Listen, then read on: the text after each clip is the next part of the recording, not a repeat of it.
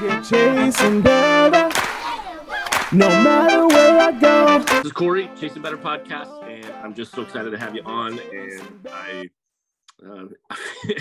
feel like I've been through this numerous times where, I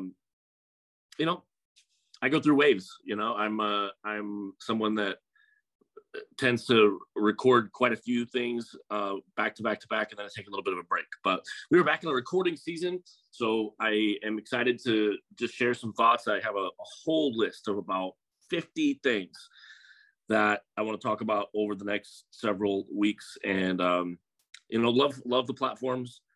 I love the opportunities to create content, and I know that there are so much competition out there right now for attention. And that's the cool thing is I don't feel like other people that do podcasts or lives or promote themselves online in any way or any sort of competition, because I think there's just so much attention that people are just desperate for content, and I'm for some people and I'm not for others, and that's okay. I have had my fair share of people that have not been big fans of what I process, and I have had several others that have, and I think that's just honestly par for the course. And it's been one of the biggest challenges I think in humanity and life is just kind of learning to navigate that, learning to process that, learning how to find your center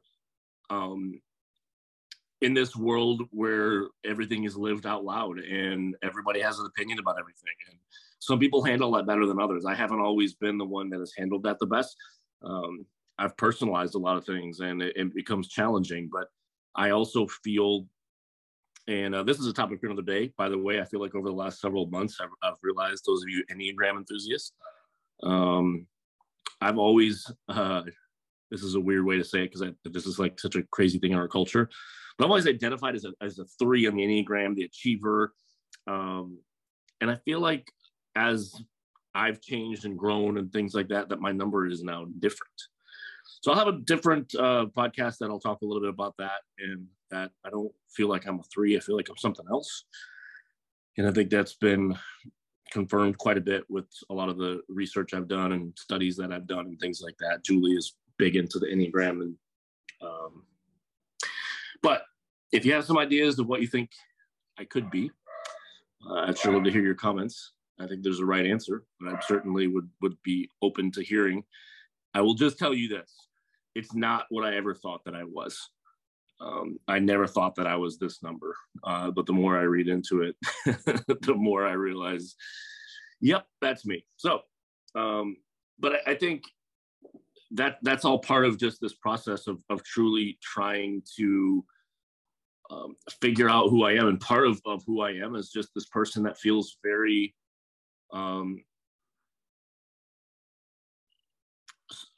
just very curious about things, and I feel compelled to be genuine with what I feel on the inside, fully knowing that that's not the same that everybody is. And it's crazy because, I've had a lot of conversations and a lot of discussion points, even about the topic of faith. And I think the reason why that is controversial, it's not really that controversial. I think the reason that it could be viewed as controversial, I think the reason it could be viewed as aggressive, that it could be viewed as shocking, that it could be viewed as questionable, is because of where I was and how I am not that anymore. I was involved with church world my whole life. I was a pastor for a long, long time, spoke on lots and lots of stages to lots and lots of people about the topic of faith. And now for me to flip and 180 go in the other direction, I can understand how there's a lot of questions that come along with that, and how a person could read that or read the things that I write, which is just me processing the chaos that is my soul and my insides and my emotions and all those things. It can be viewed as angry. It can be viewed as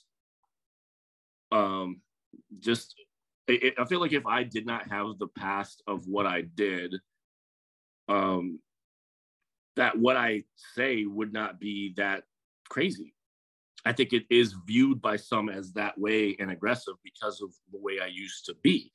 You know, one of my best friends in the whole planet, Drew Epperson, talks about the fact that healthy things grow and growing things change. And it's I think flawed to assume that just because someone changes the way that they think, that someone changes what they believe in or what they no longer believe in, is all of a sudden some assumption that something terrible and catastrophic must have happened, that there must be a lot of built up pain and hurt and anger and all of these things.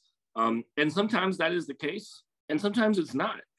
And I think I've been on both ends of that spectrum. I think there has been a lot of, and part of that isn't a lot of what I really wanted to talk about is just this idea of curiosity.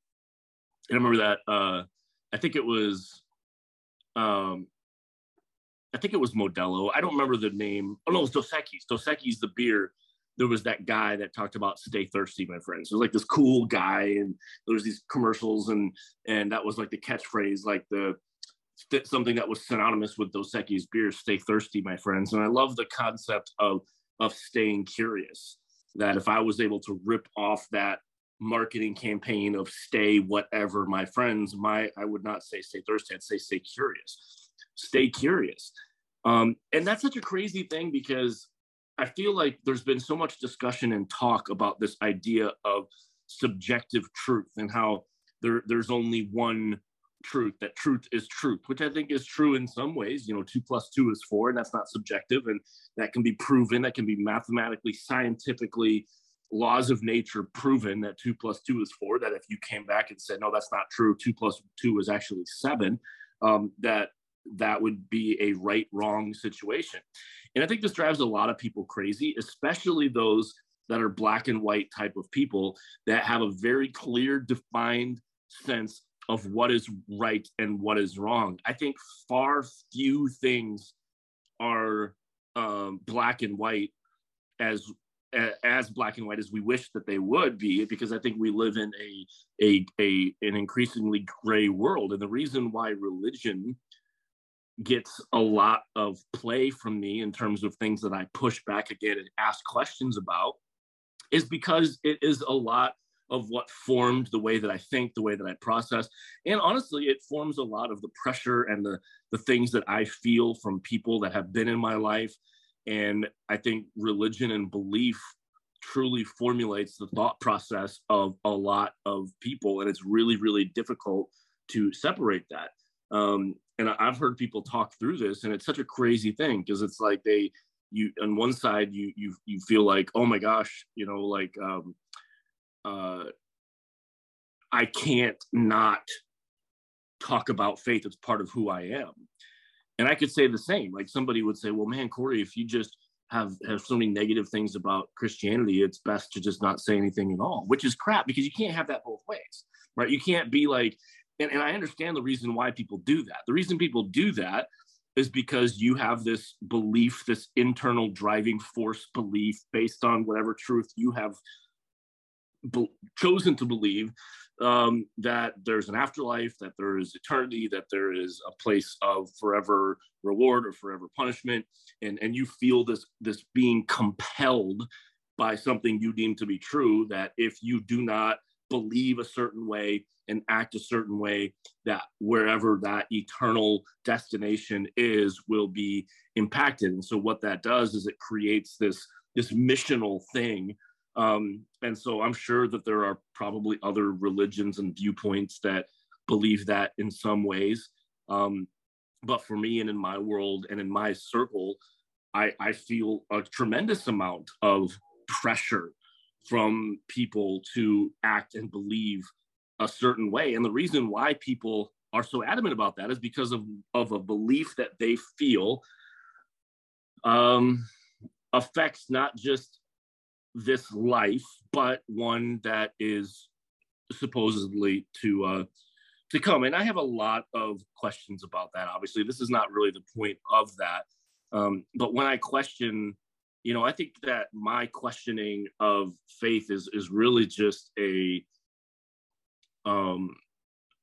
peeling back the onions of me and who I am as a person, that I truly am someone that always has been and probably always will be just someone that asks questions and that doesn't take things at face value all the time. And that kind of is what more so than anything else led to me in my current road, not because I have a lot of hurt and pain. I do have a lot of hurt and pain. I do have a lot of things to process, which I have been. I've been in counseling for a long, long time and will continue to do so. But for me, it's about just kind of asking questions and putting myself in a position of saying, do I really believe this because I believe it? Or do I believe it because I was taught to, or because it's the only thing I've known? And so I, just like anybody else, reserve the right to change the way that I think and to do so in a way that I truly feel is best for me. You know, I put something out there the other day, and was it sent in kind of a, you know, I could be a little bit jerky sometimes in terms of how I come across. And, you know, I put something out on my social media a few days ago that talked about my why, that I can do anything through my why, because it gives me strength. And and I knew this was going to happen, and I did it anyway, because that's just the way that I am. Like, I am that kid. Like, I you know, I work out, and my trainer, Mike, he has his son, and he always, we have like this water cooler in the gym, and, you know, you pull down on the lever and water comes out. And it's always fun watching, his little guy's name's Lennox. It's always fun watching him go over to the water cooler and knowing that he shouldn't pull that lever down. And he like just sits there. He sits there with his hands on the lever and just, he knows. And the second that his dad looks at him and says, "You better not pull that lever," he pulls the lever. And I feel like that so many times, because like, I'm pretty self-aware, and it's very rare that what I say and feel and write is not thought through. And there's times when I write through these kind of things, and I'm like, I'm going to post that. And I'm like, you know, you're going to get pushback. There's going to be people that don't like that. And I'm like, and send. Because there's part of me that relishes that. Like, I think there's part of me that really enjoys that. You can call it a jerk move, and that's fine. You know, that's certainly your prerogative to do so. I think a lot of it is just the form of me pushing back on saying, I get to do what I want to do, and that's the life that I get to do and choose. And that's just the way that I am. But, you know, there were some people that had commented and said some things along the lines of, you know, that I'm, you know, obviously full of hate or whatever, which I don't think is the case. But what's interesting about that is that there's a lot of people that are marginalized in our world. You know, people of the LGBTQ community, people of the African American community, friends of mine in Jewish community, female friends of mine, that when people of the religious right, and when I say religious, I specifically am talking about conservative evangelical Christianity, not because it's the only belief in the world, not because it's the only one that believes in an afterlife, not because it's the only one that proselytizes, but in my world, in the United States, in my form of work that I used to be in my sphere of influence, that is nobody is coming to me trying to get me to become a Mormon. Nobody's coming to me trying to get me to become a Jehovah's Witness. Nobody is coming to me trying to get me to convert to Judaism. Nobody's trying to make me into a Hindu. Nobody's trying to make me into someone that believes in the Islamic faith. Nobody's trying to make me into a Buddhist. There's not anybody trying to evangelize and trying to make me believe in Native American religions. Nobody. The only ones. And part of it, again, is because of where I am, where I live, how I was raised, the world we live in is evangelical Christianity. So when I push back on that, I fully understand that it's bigger than that, but it is my world. Right? It's not the world, but it is mine. And there's a lot of people that feel very not welcomed and very not loved by people of the Christian community. And then the people, it's specifically white, the people of the Christian community will push back because they, you know, people of the LGBTQ community, for example, could say, well, have said in lots of ways, you know, that your Bible or your churches speak hate. Like it's hate. And people of the Christian community would push back and saying, I don't hate you. I love you. Whatever.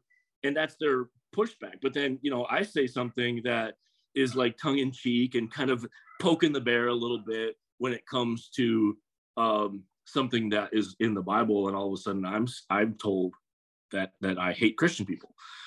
I just think it's ironic, because I think that that's kind of what we have chosen, and we don't do a great job of learning. And I've said this too, like my mission in life is not to convert people to no longer have faith. Julie is a person of faith. My kids are people of faith. My parents, my brothers, some of my friends. I mean, I have good friends still that are some of my best friends that are involved in pastoral work. I get that. I understand. My mission is not to take that away from anybody. It's more to open eyes to say, hey, listen, we are a people that work better when we are loving and caring about others and in their humanity and being empathetic and truly listening, and that there's a lot of people that believe differently than you. And I think when you put yourself out there as a person that has the high ground of everything true, that you will open yourself up to a lot of things, because there are holes and there are questions and there are lots of things that aren't always as easy as, there's this thing out there that has like a power strip that is plugged into itself, has no power source. But, the quote says something like someone trying to prove that the Bible is true by quoting the Bible, which is fine. But then you got a lot of people that have zero belief in what the Bible says. And so you can't just say, well, it's true because it says so in the Bible, right? So I'm kind of getting off track here. The point is, I think this is a lot of why I share some things that I do. And obviously, I want to be someone that is open to having a conversation, to loving and caring anybody. And I don't want to be the very thing that I ridicule, right? And I ridicule someone saying that you have to believe and live and obey and worship a certain thing. And I'm saying, no, you don't. I'm not bending any knee. I'm not. But if you choose to, I can still be a friend to you. I can still love you. I can still work with you. I have clients, I have coaches, I have people that I work with very closely that believe and worship differently than I do. And it's okay with me. Like, I'm good with it. Like, I can sit down and talk, and I don't, your belief and who you are and what you worship or don't doesn't make me uncomfortable. But I do know that what I don't worship does make people that do sometimes feel very uncomfortable. But I just have realized that I am going to become someone that just stays true to what my true north is, what my center is, which is my reason, my why, my life source. And I got one chance at this thing. I don't know how many days I have left, just like nobody else does. And I want to make them count. So I do believe in mission, and I have a mission to helping people wake up, to help people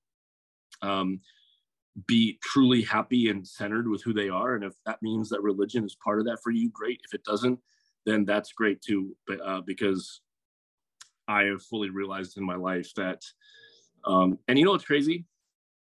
I can honestly point back to seasons of my life that faith and religion were part of it, that there were some happy days that were a part of that. And I've also had some of the happiest days I've ever had in my life when it doesn't have an impact or a say over my life. And I know people always feel like there's a reason.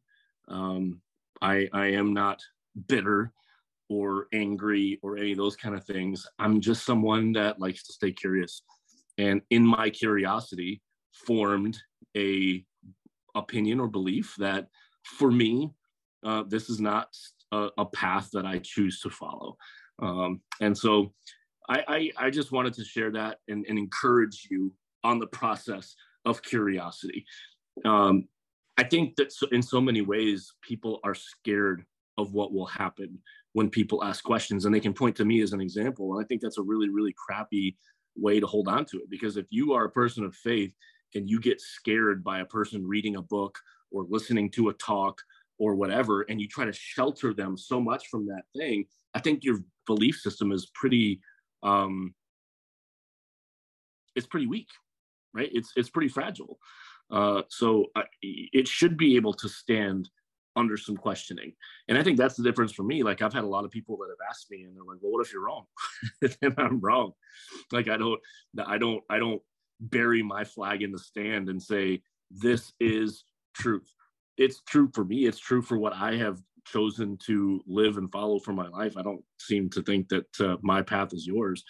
I just don't like anybody telling me that your path has to be mine. So stay curious, my friends. I hope that this was something that maybe just had you think about things just a little bit differently. And thanks for listening. This is Corey. This is Chasing Better Podcast. And we will see you again next time. See no more fears or moved by peers. I dry my tears because